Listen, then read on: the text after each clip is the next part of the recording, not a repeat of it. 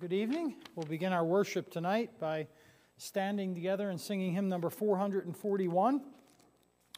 Hymn number 441.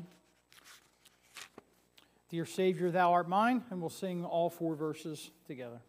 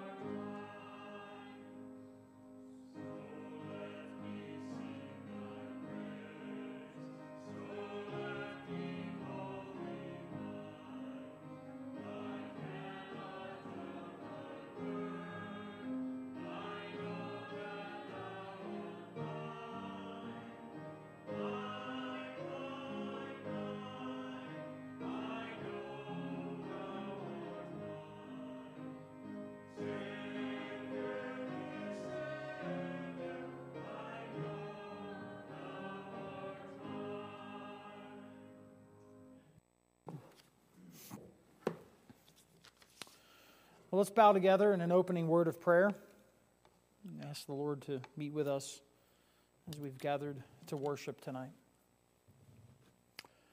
Our Father, once again, we gather in Thy house in Jesus' name. Father, we thank Thee for the awareness of the special blessing that Thou dost place upon the house of God. And Father, we don't take that lightly. We are thankful for the privilege that we have to come up to Thy house tonight, once again at the end of this Sabbath day, to praise Thy name for Thy goodness and mercy shown to us in the gospel. Father, we worship Thee tonight. We give the sacrifice of praise unto Thee. And Father, we pray that every aspect of the service tonight would bring honor to Thy name and glory to Jesus Christ. We're thankful for our Savior and our Redeemer, the Lord Jesus. We're thankful, Father, for the willingness, the joy that was set before Him when He endured the cross and despised the shame and is now set down at Thy right hand. Oh, Father, we're thankful that Christ loved us and gave Himself for us, and even now makes intercession at Thy right hand for us. Lord, we are people that need someone to make intercession for us. And Father, we're thankful that there's no greater man that can do so than the great priest, the mediator, the go-between, our Savior Jesus Christ. There is one God, and there's one mediator between God and men, the man Christ Jesus. And so, Father, we pray tonight that Thou wilt help us. We're thankful for this afternoon and the time of fellowship. There's no people like God's people, we must confess, like Moses of old. And Father, we pray that at the end of this day, that our hearts once again would be thrilled not only to be with each other, but truly our fellowship is with the Father and with His Son, Jesus Christ. Remember our sister works, many of whom have already met. Pray that the word would continue to go forth and that it would continue to ring in the minds and in the hearts of those that heard it. Father, we're thankful that we're part of Christ's body and that we can gather in this visible way tonight to show that very thing, that we belong to Christ. Bless every aspect of the service, we ask in Jesus' name. Amen. We're going to sing hymn number 566, hymn number 566.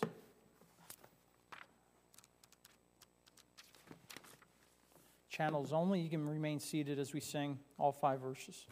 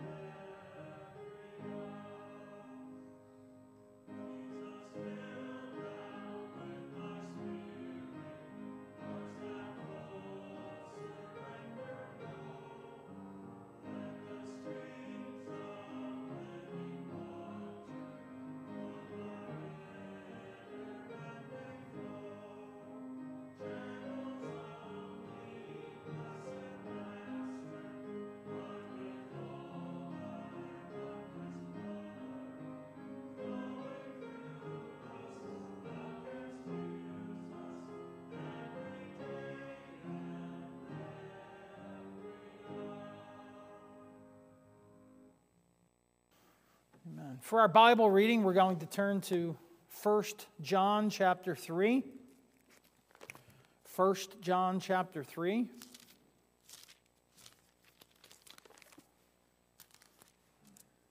When we think of John's writings in chapter 3, we think of the Gospel of John chapter 3, which is a well-known chapter, but as I've gotten further along in my Christian life, I've begun to realize that 1 John chapter 3 is also should be a very well-known chapter for God's people. And we're just going to read down to verse 18. We're not going to read all the way to the end of the chapter. 1 John chapter 3, verse 1. Behold, what manner of love the Father hath bestowed upon us, that we should be called the sons of God. Therefore the world knoweth us not, because it knew him not. Beloved, now are we the sons of God, and it doth not yet appear what we shall be. But we know that when he shall appear, we shall be like him, for we shall see him as he is. And every man that hath this hope in him purifieth himself, even as he is pure. Whosoever committeth sin transgresseth also the law, for sin is the transgression of the law. And ye know that he was manifested to take away our sins, and in him is no sin. Whosoever abideth in him sinneth not. Whosoever sinneth hath not seen him, neither known him. Little children, let no man deceive you. He that doeth righteousness is righteous, even as he is righteous. He that committeth sin is of the devil, for the devil sinneth from the beginning. For this purpose the Son of God was manifested, that he might destroy the works of the devil. Whosoever is born of God doth not commit sin, for his seed remaineth in him, and he cannot sin, because he is born of God. In this the children of God are manifest, and the children of the devil. Whosoever doeth not righteousness is not of God, neither he that loveth not his brother. For this is the message that ye have heard from the beginning, that we should love one another. Not as Cain, who was of that wicked one, and slew his brother. And wherefore slew he him? Because his own works were evil, and his brother's righteous. Marvel not, my brethren, if the world hate you. We know that we have passed from death unto life, because we love the brethren. He that loveth not his brother abideth in death. Whosoever hateth his brother is a murderer, and ye know that no murderer hath eternal life abiding in him. Hereby perceive we the love of God, because he laid down his life for us, and we ought to lay down our lives for the brethren. But whosoever hath this world's good, and seeth his brother have need, and shutteth up his bowels of compassion from him, how dwelleth the love of God in him? My little children, let us not love in word, neither in tongue, but in deed and in truth. Amen. We'll end our reading in verse 18. Trust the Lord will bless even this reading of his word to us for Jesus' sake. Well, we bid you welcome tonight to the Lord's house.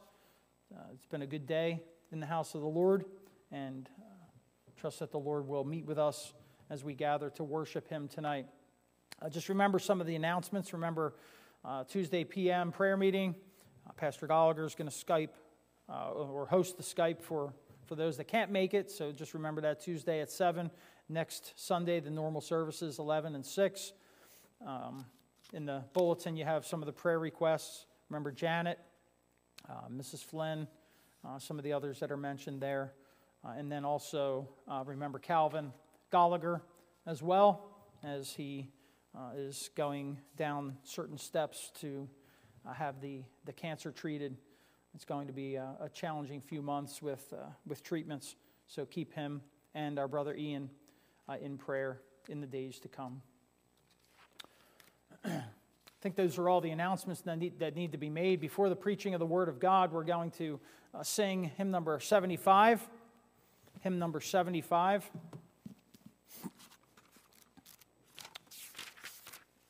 The love of God, and we'll stand together as we sing.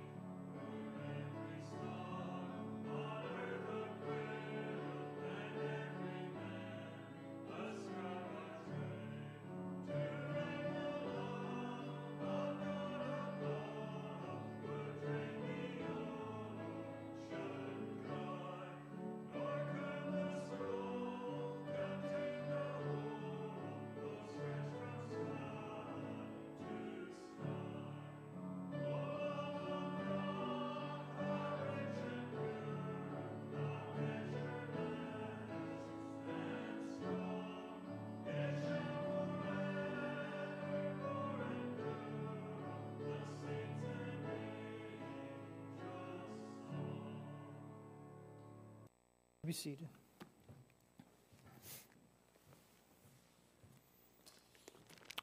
Well, we're turning back to the passage that we read earlier from 1 John chapter 3. And while you're turning there, let me say how much I've enjoyed being with you folks again here in Calgary. And looking forward for the opportunity to be back once again. I'm excited about the study in Hebrews chapter 1. Very, very rare that I actually dig deeper into texts and kind of fill them out in a more full way. So that study of going through that section, not every section in the Scripture is as easy to do that with, but because the passage in Hebrews 1 is so rich in theology. I've often said that I wanted to really just slow down and deal with some of that theology there. So look forward to continuing that when, in the will of the Lord, I come back in January. Hard to believe that when I come back, it'll be 2024. I don't know what 2024 looks like for your country, but it's a very important year for our country. I'm sure there's going to be some riots and some people happy and unhappy by the end of 2024.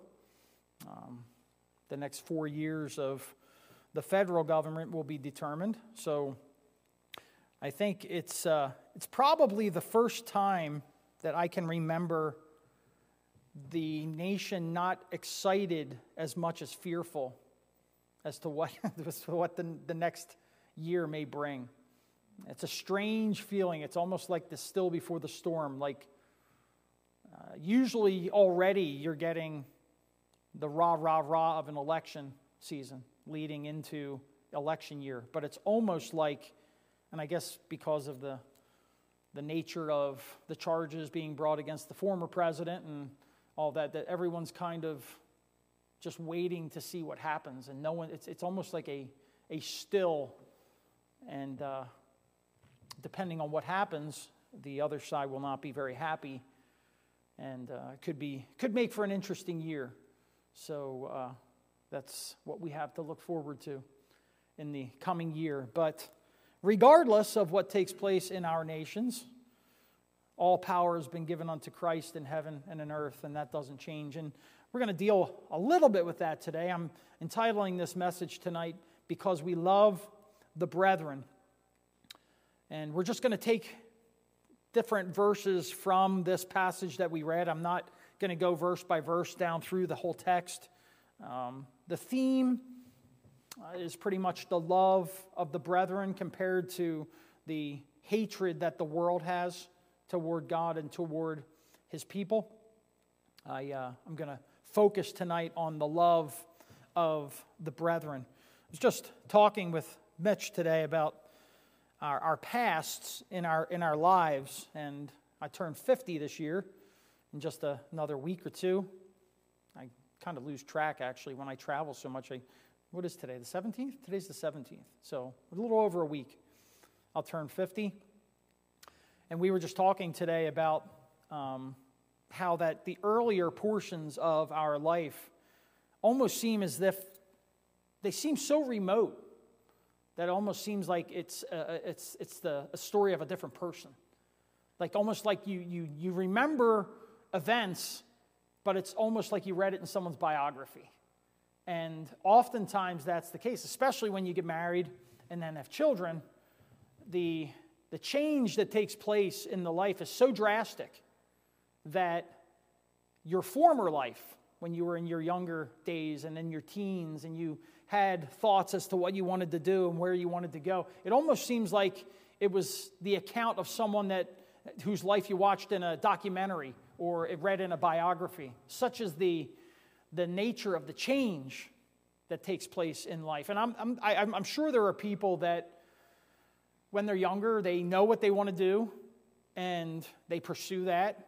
And it maybe just seems as if it's just one long story of their life. But I would venture to say probably more often than not, lives of people don't turn out the way that they expect them to turn out. And oftentimes you may have had desires and interests to go a certain direction, and you never went that direction for whatever reason. Providence so determined your steps that, and I can think back on specific events. I often tell my boys that the events that take place, even discussions that you have, send ripple effects that you have no idea how those ripple effects will change your life. There was one part of my life where I had just moved out from my folks' place. I was only 19. Still didn't really know what I wanted to do. And I was working as a tender for a mason bricklayers and doing brickwork. And I had another job that I was working kind of part-time with my cousin. It was in a greenhouse, a wholesale greenhouse. And obviously they tend to be very seasonal in their work. And so the busy time came for them, and I was very friendly with the owners there. And they asked me about working for them. And so I had this job, another job, and then my brother Ron tried to get me into a driver sales job for one of the company he was working for. So I had these three jobs, and I was leaning toward doing the driver sales job that my brother Ron did. And I spent the night down working at the greenhouse, and I had the number of the fellow that I needed to call to get the job to do the driver sales job. And I had a discussion with someone, and they told me that they thought I was going to regret making that call for that job. And I can clearly remember making the decision at that point not to pursue that job, but to stay working at the greenhouse. And for 30 years, I stayed off and on, over seminary and different times when I was away. I stayed there for 30 years. And the opportunities that I had and the friendships that I made, it all pivoted on that one moment, that one discussion that I had with that person who discouraged me from going one direction, and I ended up going another direction. And so there are times in your life where those events come along and your life changes and you head into a different direction. And you look back upon your life and you wonder, what would my life have been like had I pursued this or had I pursued that? And now that I'm almost 50 and I've had 30 years, a little over 30 years of past experience in our own denomination, I can look back upon my life and see all the ways that the Lord has led. And there are disappointments and there are failures. But when you look back upon the way your life was, and you consider your life where it is now, especially being involved in the work of the Lord, I think the priority that has hit me, the one thing that stands out is how thankful I am that I can be part of the Lord's work, even in the smallest fashion. When we read the Scriptures and we understand that Christ is ruling and reigning right now until He puts all enemies under His feet, and then He's going to come again and we're going to reign with Him forever, the desires and the thoughts that you had of what you wanted to do, or maybe the direction that you thought your life may have gone, it begins to pale into insignificance. Even if that direction offered prosperity, offered financial gain. I went to school with several guys that even when they were in school, I knew that they were they were always at the top of everything that they did by the world's standards. And I just heard not too long ago that one of the guys that I was friends with, haven't seen him in years, is actually a senior partner for Bridgewater Associates, which is a major investing firm. And you may have heard the name Ray Dalio, a real well-known investor. He's on business, CNBC all the time. Well, my friend is actually one of the senior partners in his firm. And so these were the guys that I ran with. These were the guys that I rubbed shoulders with. And so you wonder, what would my life have been like had I not given so much time to the Lord's work, if I had given more time to pursue the things that my friends have pursued and become successful in the world. And so you think of opportunities lost, you think of what that might have meant. Every time you look maybe at your own condition and you wonder what it would be like to have a nice place and money and things that they all have. You still look back and see the Lord's goodness and mercy following you all the days of your life, and you realize that you're in the blessed position because you're in the work of the Lord. You're involved in the greatest work that any one of us can be involved with on this side of glory, which is the preaching of the gospel of Christ. And so I believe that. You look back and you say, well, maybe it would have been nice to pursue those things, but Solomon even says, give me neither poverty nor riches. Give me neither poverty nor riches. We tend to forget about the second part of that when we read that verse. But we're involved in the Lord's work tonight. And when you consider the Lord's work, and you consider the fact that Christ continues to build his church, and that church for whom Christ has died, those that were given to him before the foundation of the world, are going to reign with him forever on the new earth. That's the end. That's the end game. You realize this is the greatest work that you can be involved with. And ministering and laboring with those that are your brethren and sisters in the work of the Lord is the greatest work that you can be involved with. And so I was thinking about that tonight, and I just wanted to leave with you. Again, it's not going to be a long message tonight, I trust. I've said that before and given myself the kiss of death.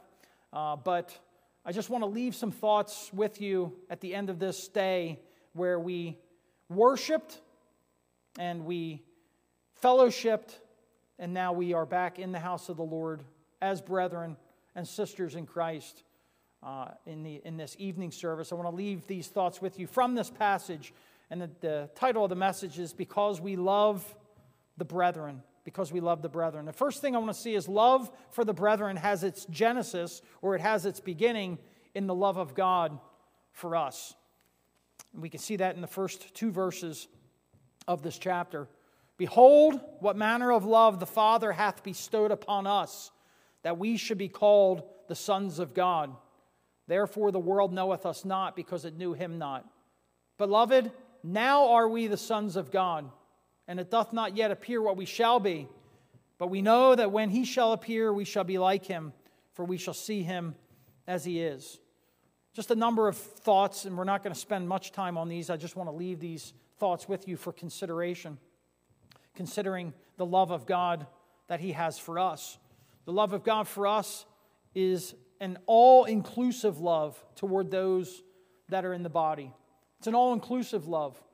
But notice the words that the apostle uses here, that we should be called the sons of God, and therefore the world knoweth us not. He's speaking of a body, a group of people. They're also known as the elect.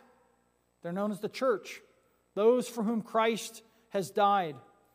And the apostle here is reminding us of the magnitude of the love that God has shown to us in Christ. The people of God as a body, not just a select few that attend the church and others that are neglected, but those that have been ordained unto eternal life, those that are saved, and those that are in Christ, are those that God the Father has loved. And it's toward toward the entire body. And that's how we need to view the body of Christ. Turn with me, if you would, to the book of Acts chapter 4. The book of Acts chapter 4. If you're dealing with the body as a functioning entity, as the church that is active in service for Christ, obviously you go to the book of Acts. And the chapter 4 deals with the first real persecution that came upon those that had given their lives to Christ. And when you get down to verse 20, 21, the apostle is Peter and John. They were saying, we can't but speak the things that we have seen and heard. So when they had further threatened them, they let them go, finding nothing how they might punish them because of the people. For all men glorified God for that which was done. For the man was above 40 years old on whom this miracle of healing was shown. And being let go, in verse 23, they went to their own company and reported all that the chief priests and elders had said unto them. I want you to just focus upon that. And then they began to pray. The body as a whole began to pray. And amazing answer to prayer, the very thing that they prayed for, the Lord directly, immediately answered their prayer requests. But in verse 23, it says, being let go, they went to their own company. And I preached a message on this years ago. I think the title of the message was The Actions of a Church on the Move, Taking Ground for Christ.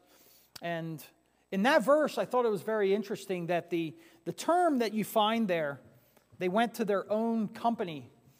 In the Greek, in the original language, it's the word idios. And it's the word from which we get our English word idiosyncrasy. When someone has an idiosyncrasy, it's something that is something that pertains to them. Maybe something that is specifically them, whether they do something with their hair, or they do something that, when you think of that person, that's something that's tied to them. And so that's where we get the word from. It's the Greek word idios. And I thought that's interesting because when we use that word in the English, it's something that is personal. It's something that is applying just to that individual. And yet that's the Greek word that's used here. When the apostles were let go, they went to the church. That's where they went. They went to those that were in Christ. And the scripture uses that word idios to show how much unity there was and there should be within the church of Christ. Too often, I think that we are more concerned in our culture with our own idios, our own idiosyncrasies, and we don't view the church as such a part of us. When the apostles were let go, they went to those that they were joined to, that they were in union with. Almost, the sense of the word is that they cannot be viewed apart from the body. And that shows you where their desire was. That shows you where their heart was and where their service was.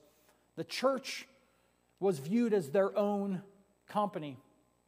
And I know that the distractions of our cultures and the temptations of our cultures are such that the believer can be taken away from the great priority of laboring for Christ and laboring in the body.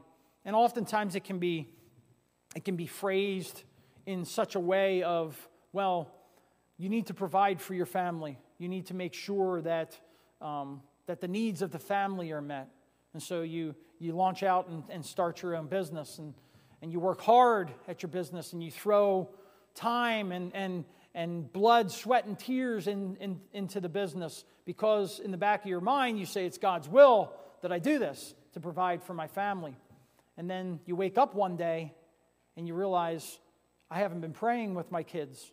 I haven't been the kind of husband that I need to be to my wife. And so in the pursuit of what you believe or what you're told by the culture, and even those that are believers, what you're told is God's will for you, if you're not careful, you can neglect so many other weightier matters of your responsibilities and your duties. And I think in the culture that we have, in the pursuit of these things, these temporal things, it can easily slip into a forgetful view of just how we are to view God's people.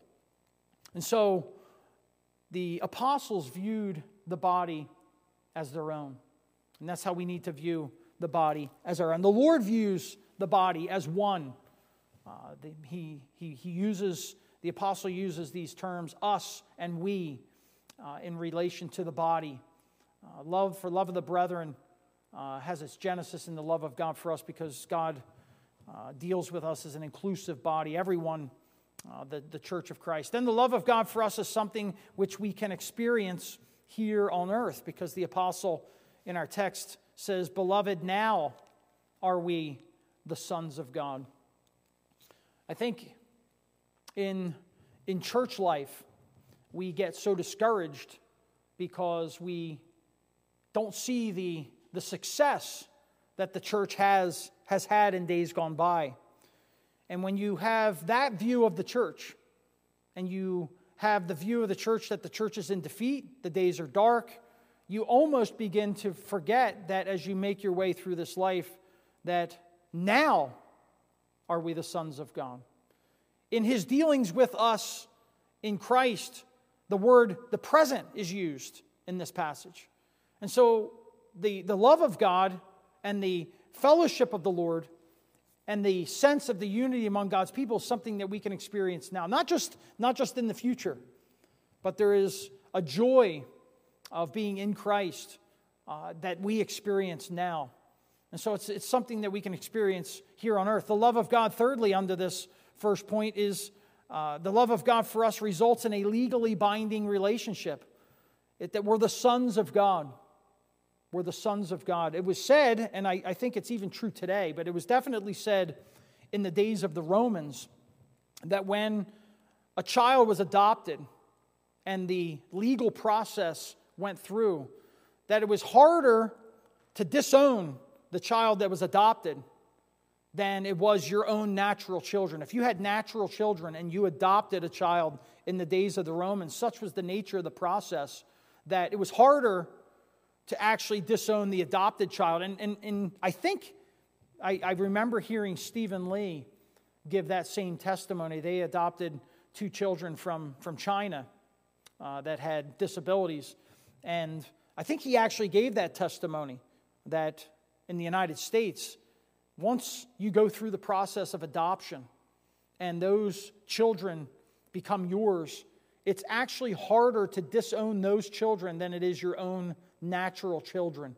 And so here's an amazing thing, especially when you consider the fact of the majestic title that we considered in the passage this morning. Actually, we considered it last week, but it's in that same section, that God has now spoken unto us by his Son, right? We don't have any difficulty understanding that Christ is God's Son, the second person of the Trinity, Jehovah God, eternal God. We don't have any problem understanding that. But when you read a verse like this, "Beloved, now are we the sons of God." Same language, same title, but he's talking about us. How's that possible? How's it possible that the phrase that's used in Hebrews that is intended for us to view Christ in his majesty as Jehovah God, it's the same passage, same section where we launched out into considering that Christ is very God, of the same substance with the Father, and one of the terms that's used to describe that is that he's God's Son. And yet, the same term is used to describe us. So it's not just that now are we the sons of God, but turn the emphasis and you see it from a little bit different light. Beloved, now are we the sons of God. Even after understanding what Christ has done for us in the gospel, even understanding the message of the gospel, if you go through all those phrases in Hebrews, that when he had by himself purged our sins, sat down, all these great redemptive phrases that you find in a section like that, and you understand the doctrine. It's one thing to understand the doctrine, but it's another thing to actually wrap your mind around it. And the fact that God uses that term, we kind of kick that term around all the time, that we're the sons of God. But just let it sink in that the very term that's used to describe the second person of the Trinity is used to describe you and me. And the only thing we're good at is breaking the law of God. The only thing we're good at is failing, not arriving at the standard that God has set in His Word. And yet, the apostle reminds us in this great reminder of the gospel, beloved, now are we the sons of God. The love of God it results in a legally binding relationship. And if you were to take that reasoning, that legal terminology that we considered, that it's easier to disown your own child than it is someone that's been adopted, then think that through. If we were to apply that to the legal binding that we have to the Father by virtue of the work of Christ, it's just as hard for God to disown His own Son as it is to disown us. If that doesn't result in joy and a consideration of the mercy of God in Christ, nothing will. That we who deserve hell and wrath have been brought into the family of God in the very title that's used to describe God's own Son, who was perfect in all of his actions in order to merit for us a perfect righteousness. That term is used to describe us. The love of God results in a legally binding relationship. Now are we the sons of God. The fourth thing we see is that the love of God for us carries sure promises. And we're going to get to this, another reference in a few moments. But in verse 2, and it doth not yet appear what we shall be, right? Doesn't appear what we shall be to us yet. Similar language that you find in Romans 8, right? That it's going to be revealed. Even creation itself waits for the day where the sons of God are manifest. It doth not yet appear what we shall be, but we know that when He shall appear, we shall be like Him, for we shall see Him as He is. Spurgeon was well known for emphasizing in his writings especially, and in his preaching as well, but in his devotional writings to emphasize the promises of God. And when I was younger in my walk with the Lord, I made a strong emphasis. I placed a very strong emphasis on doctrine and understanding the doctrines of the faith. And that's important. It's important to understand the doctrines of the faith. But what I emphasize with my kids and what I have learned in my walk with the Lord is that I specifically target the promises that God makes in His Word. Spurgeon wrote the checkbook of faith, where every day you read through a different promise. And when you begin to understand the weight of those promises, what exactly is going on when God says He shall do this or He shall do that, it becomes the basis of your experience in life. It becomes the basis of your prayer life.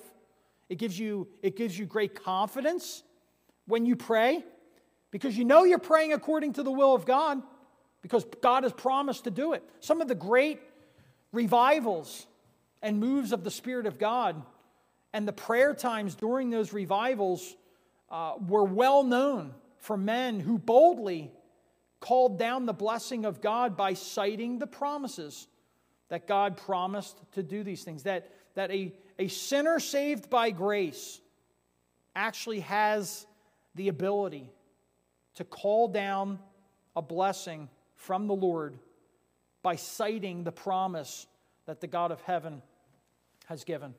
And so here in this verse, it doesn't appear what we shall be, but what we know. There's the phrase, we know. Right? We're going to get to that later in our text, or the main text that I want you to focus on as you leave tonight. But we know that when He shall appear, we shall be like Him, for we shall see Him as He is. The love of God carries sure promises, and then the love of God for us produces fruit. And every man that hath this hope in Him purifieth himself, even as He is pure. The trusting and resting upon the promises that we receive from the Lord has has an effect. It weans us away from the corruption that's in the world, and it produces fruit. It causes a purifying, a holiness in the life. So the love for the brethren has its genesis in the love of God for us. And then just a few other points as we close out the message tonight. Second of all, the love for the brethren is not optional. Okay, love of the brethren has its beginnings or its source in love of God for us. But the second thing is the love for the brethren is not optional. Too many of God's people only emphasize what God has done for us and the love that God has for us. But they don't emphasize the love that we must have for each other. The same type of love, the same type of view that the apostles had in Acts chapter 4 when they went to their own company. I often lose sight of this. Or maybe I even just target some within the body, but that there are others in the body that I don't view as my own company. And I even go further than that, and I can't stand being around them, or whatever the thoughts may be in the mind. You lose the perspective that we touched on a little bit earlier, that the language that the Lord uses does not exclude any of His people. And so love for the brethren is not optional. Verse 11, for this is the message that ye heard from the beginning, that we should love one another. It's interesting that the word for message there, it's a form of a word that's used quite often in the New Testament, but the way that the word is used, this is the only place that it's found. It's the only time it's found. But a word that's very close to it is a word that you would be familiar with. It's the Greek word for angel, angelos. And so and this is the only place that it would be translated something different than that word for angel or messenger, right? And so usually the emphasis is upon the one bringing it. Here it's actually the emphasis is upon the message itself. And that's what angels did. That's why in the book of Hebrews, the whole of chapter 1, the apostle deals with angels.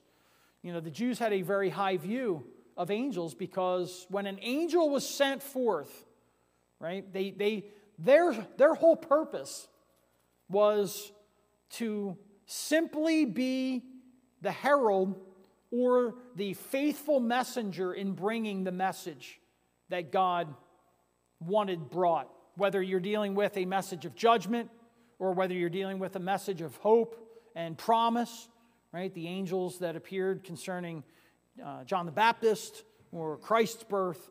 Angels are ministering spirits, right? The apostle says that at the end of chapter 1 of the book of Hebrews. Sent forth to minister and sent forth to give the message that God entitled and gave them to give. And so the Greek word is translated message. So this is the message that you've heard from the beginning. So serious and so mighty is the solemnity surrounding this that it's tied, as it were, to a direct word that was given by the Father, the same way that God would give a message to an angel. And so the seriousness of it, this is the message that you heard from the beginning, that you should love one another.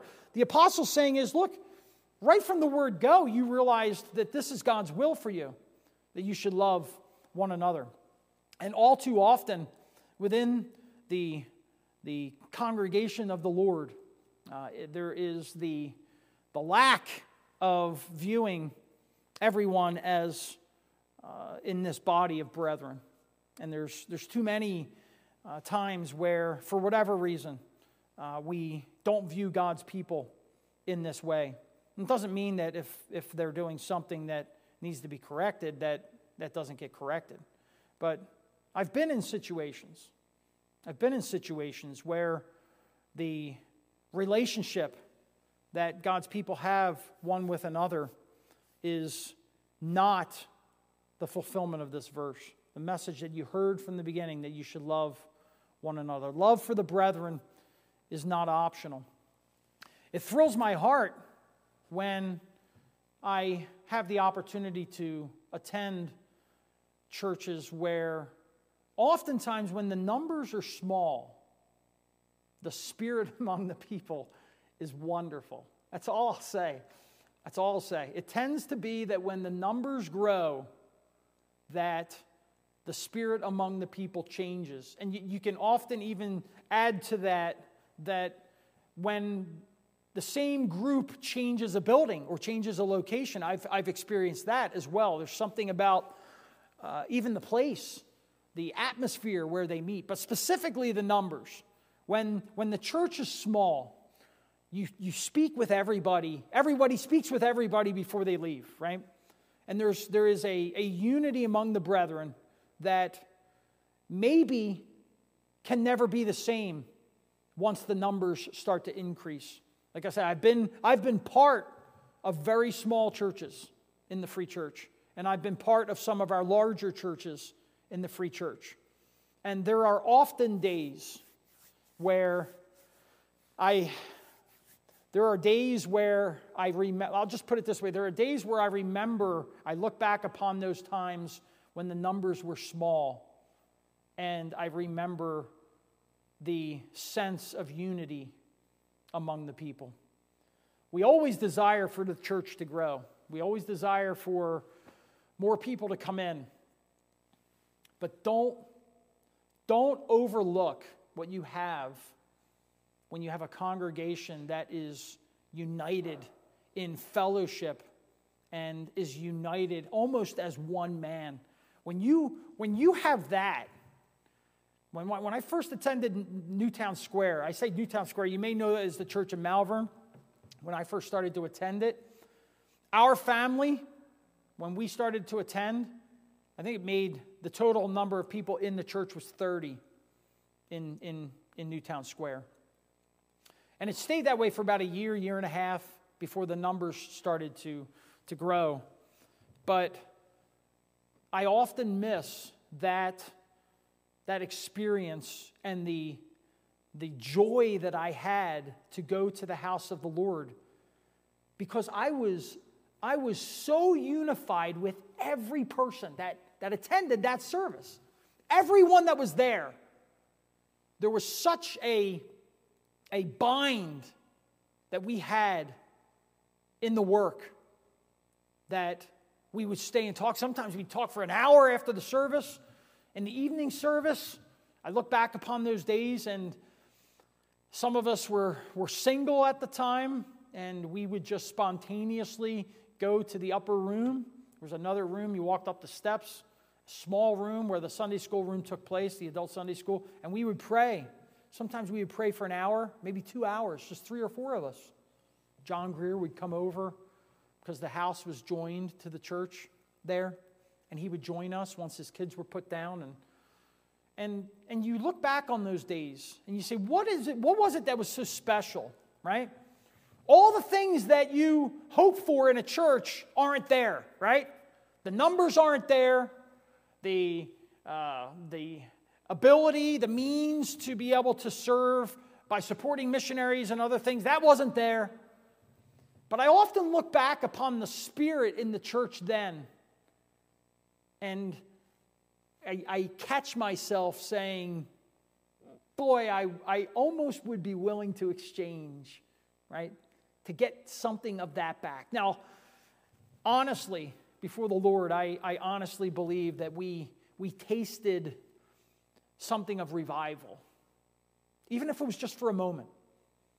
The preaching of the word was so blessed, and the zeal and the interest that God's people had in being at God's house was so blessed that the church wasn't the same after that period of time. We went from like 30 people to almost 200 people in about 2 years, 3 years. We had to get a new building. That's why we moved to Malvern, right? But I look back on those days, and I know we say the verse, despise not the day of small things. But I think there's a blessing in that kind of unity when the numbers are small that you may not always experience in your walk with the Lord. And so just keep that in mind when you are praying for the future of the work. As the numbers come in, and as the numbers grow, and as you get a new man in the will of God to take up the pastorate here, don't lose that unity. Don't lose that unity. I went to a prayer meeting not too long ago, maybe last year sometime. A buddy of mine had a time of prayer at his house, and some of the folks from his church came to the prayer time. And a couple of them were talking. They go to a bigger Baptist church. And here, the amazing thing was that this one fellow was talking to this other fellow, and he said that, my brother goes to that church. And he says, what's his name? And he gave the name, and he's like, no, I don't know who he is. And here, they both were attending that church for like 7-8 years, right? And he didn't know that this fellow's brother was there, even attending the church, right? And so there may be benefits to being in a bigger church, but nothing really takes the place of that spirit among the people that everyone talks to everyone, and there's such unity among the people. So wherever the Lord takes you in the days to come, don't lose that love that you have and that desire to be with the people of God in the house of the Lord. So the love of the brethren is not optional. Third thing is the love of the brethren is foundational. We know that we've passed from death to life because we love the brethren. He that loveth not his brother abideth in death, verse 14. This is another one of the we know passages. I dealt with this, and I told you that story, I think, in the past about Ivan Foster, how he preached from 2 Corinthians 5:21 to those little kids that he said, little kids growing up, they think they know everything, but really don't know as much as you should.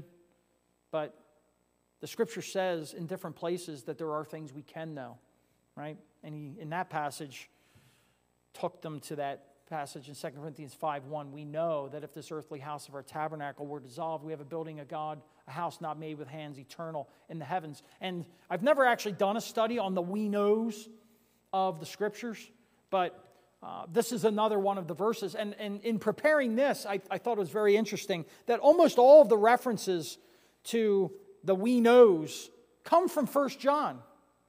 This is an amazing, this is a term that he uses very, very frequently. I mean, you have John 3:2, where the same came to Jesus as Nicodemus came to Jesus by night. Rabbi, we know that thou art the teacher come from God, right? There was no doubt that he came from God, right? But that's not actually saying in a doctrinal sense what we know as believers. Once you get into the doctrinal sections of the Word of God, you have Romans 8:22, for we know that the whole creation groaneth and travaileth in pain. Later in that chapter, and we know that all things work together for good to them that love God. That passage I quoted, 2 Corinthians chapter 5, verse 1. For we know that if this earthly house of our tabernacle were dissolved, we have a building of God, a house not made with hands, eternal in the heavens. But after that, all the references are from 1 John. 1 John. And so in a certain sense, you can say that 1 John is a very experience-bound book. Things that we know, that we can know for sure in our experience. 1 John 2:3. Hereby we do know that we know him, if we keep his commandments. But whoso keepeth his word, chapter 2, verse 5, in him verily is the love of God perfected. Hereby know we that we are in him. And so, I'm not going to read you all. There's 1, 2, 3, 4, 5, 6, 7, 8, 9, 10. 10 different references, 11, 12, 13, 14, 15 different references in the book of 1 John alone that John reminds us of things that we know. In this passage, in this text, we know that we've passed from death to life because we love the brethren. The whole context here is the hatred that the world has toward the people of God.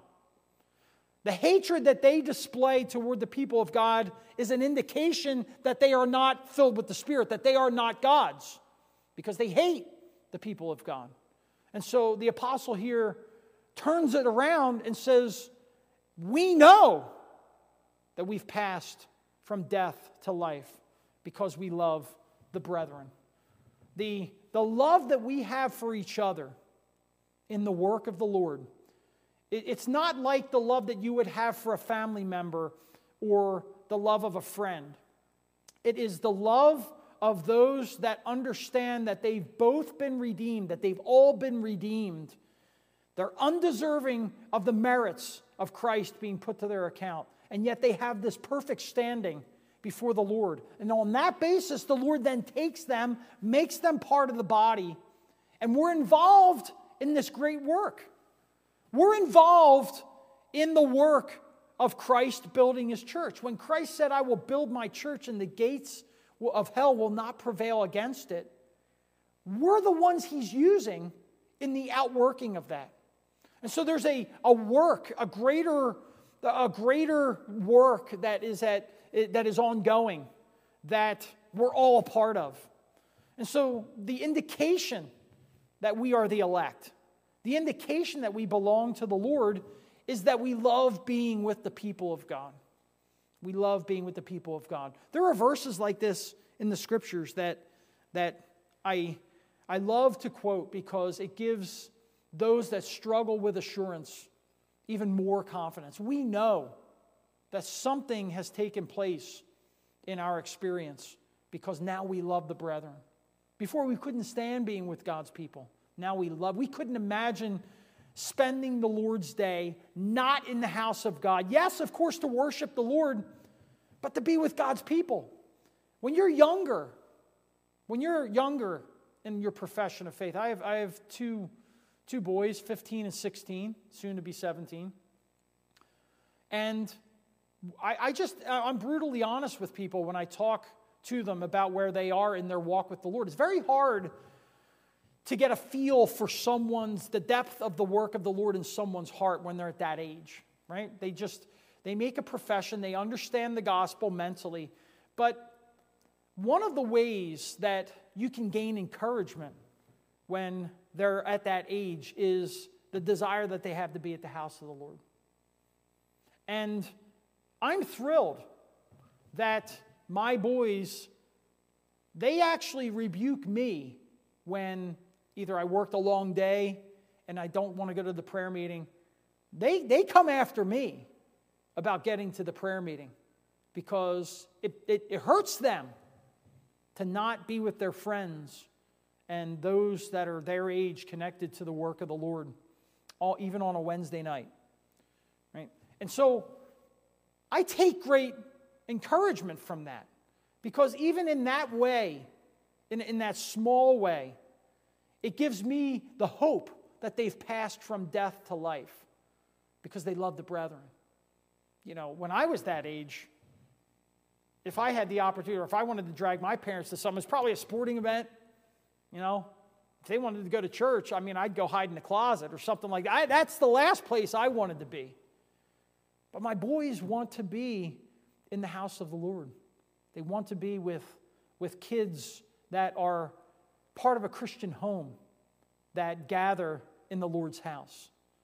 And so regardless of what I may think I should be seeing or I hope to see in their life, here we're told that we know we've passed from death to life because we love the brethren.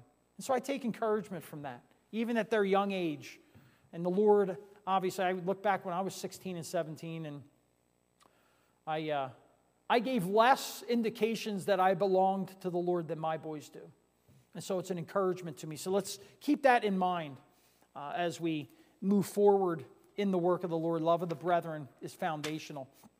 And then last thing is love of the brethren is sacrificial. Sacrificial. Hereby perceive we the love of God because He laid down His life for us, and we ought to lay down our lives for the brethren. Whoso hath this world's good and seeth his brother have need and shutteth up his bowels of compassion from him, how dwelleth the love of God in him? My little children, let us not love in word, neither in tongue, but in deed and in truth. Turn to Colossians chapter 4, if you would. Colossians chapter 4. Just going through this this evening in preparation for this.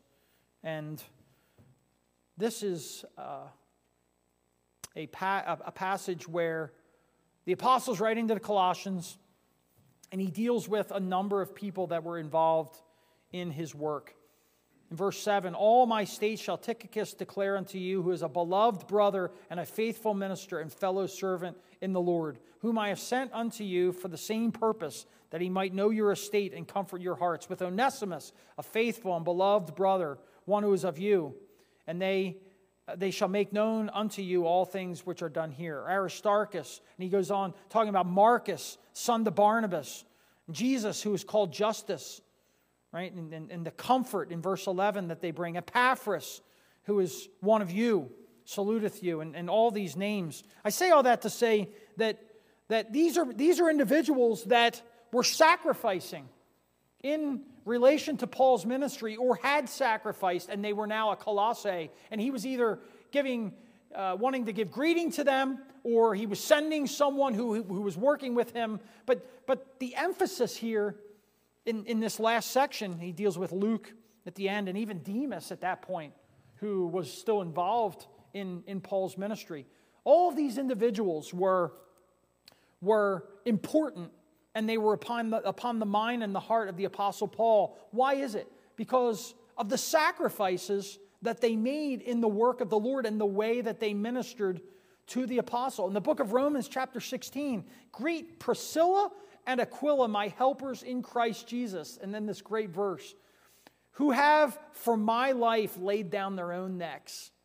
That's just to have the Apostle Paul say that about you. What a commendation that is. Aquila and Priscilla, who for my life have laid down their own necks, unto whom not only I give thanks, but also all the churches of the Gentiles. Man, you can't get a much better commendation than that.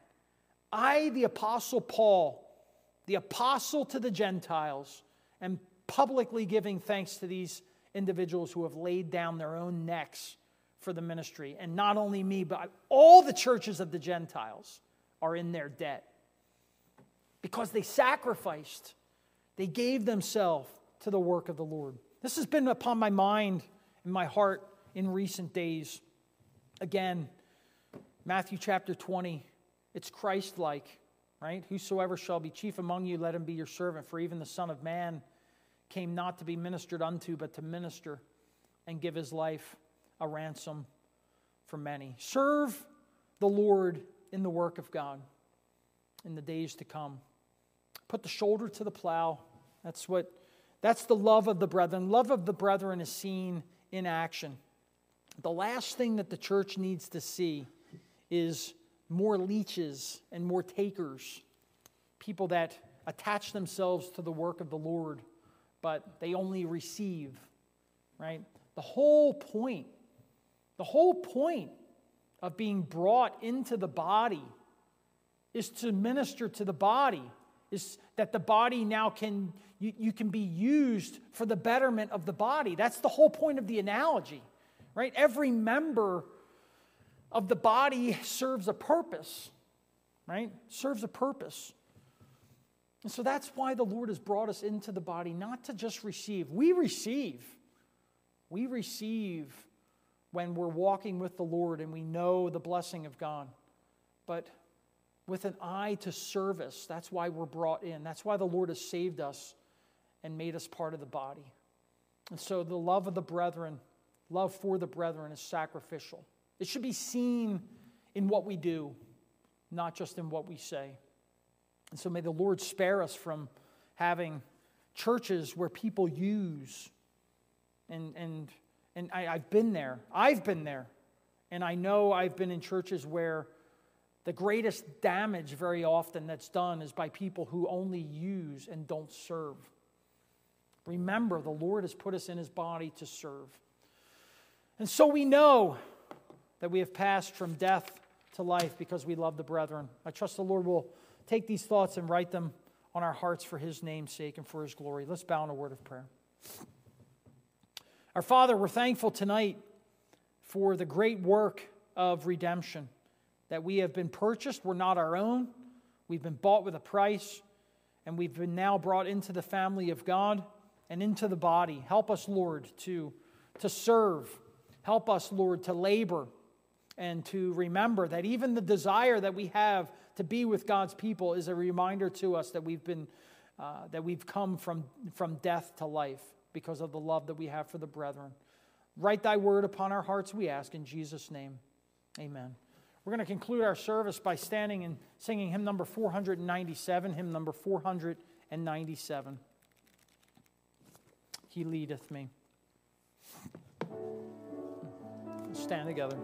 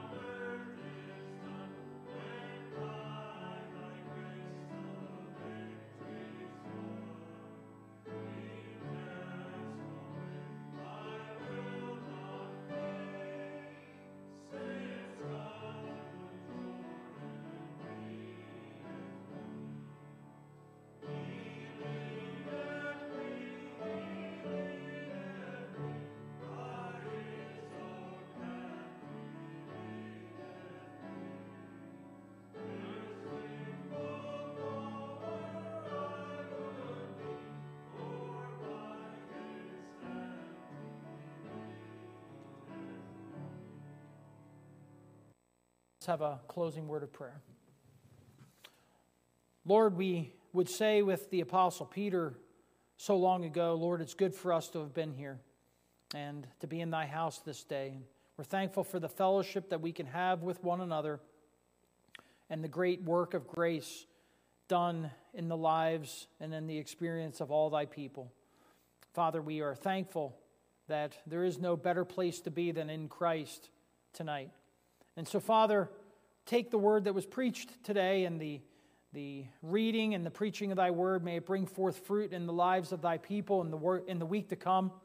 And Father, we pray that thou will deepen the work of grace in the lives of each one of us, that will be more conformed to the image of Christ, and that will know thy presence more and more each day. Father, we pray for the future of this work. Pray that thou will give us in this place a man called of thee to take up the work here and to lead the people forward in the work of the Lord here in this great city of Calgary. Father, we know that Christ has given gifts to men, and one of those gifts is the pastor-teacher, and it's connected to his work of victory and ruling and reigning at thy right hand. And so, Father, we would plead that promise tonight. Give this congregation a minister, a man after thine own heart, to direct forward the work of God here in this place. We leave it with thee, Lord. Thou art well aware of the need. And so, Father, we pray that the grace, that thy grace, the grace of God the Father, the love of Christ, and the love of the Spirit of God would go with us throughout the week and in the days to come. We pray that the good hand of our God would be upon us. We ask in Jesus' name. Amen.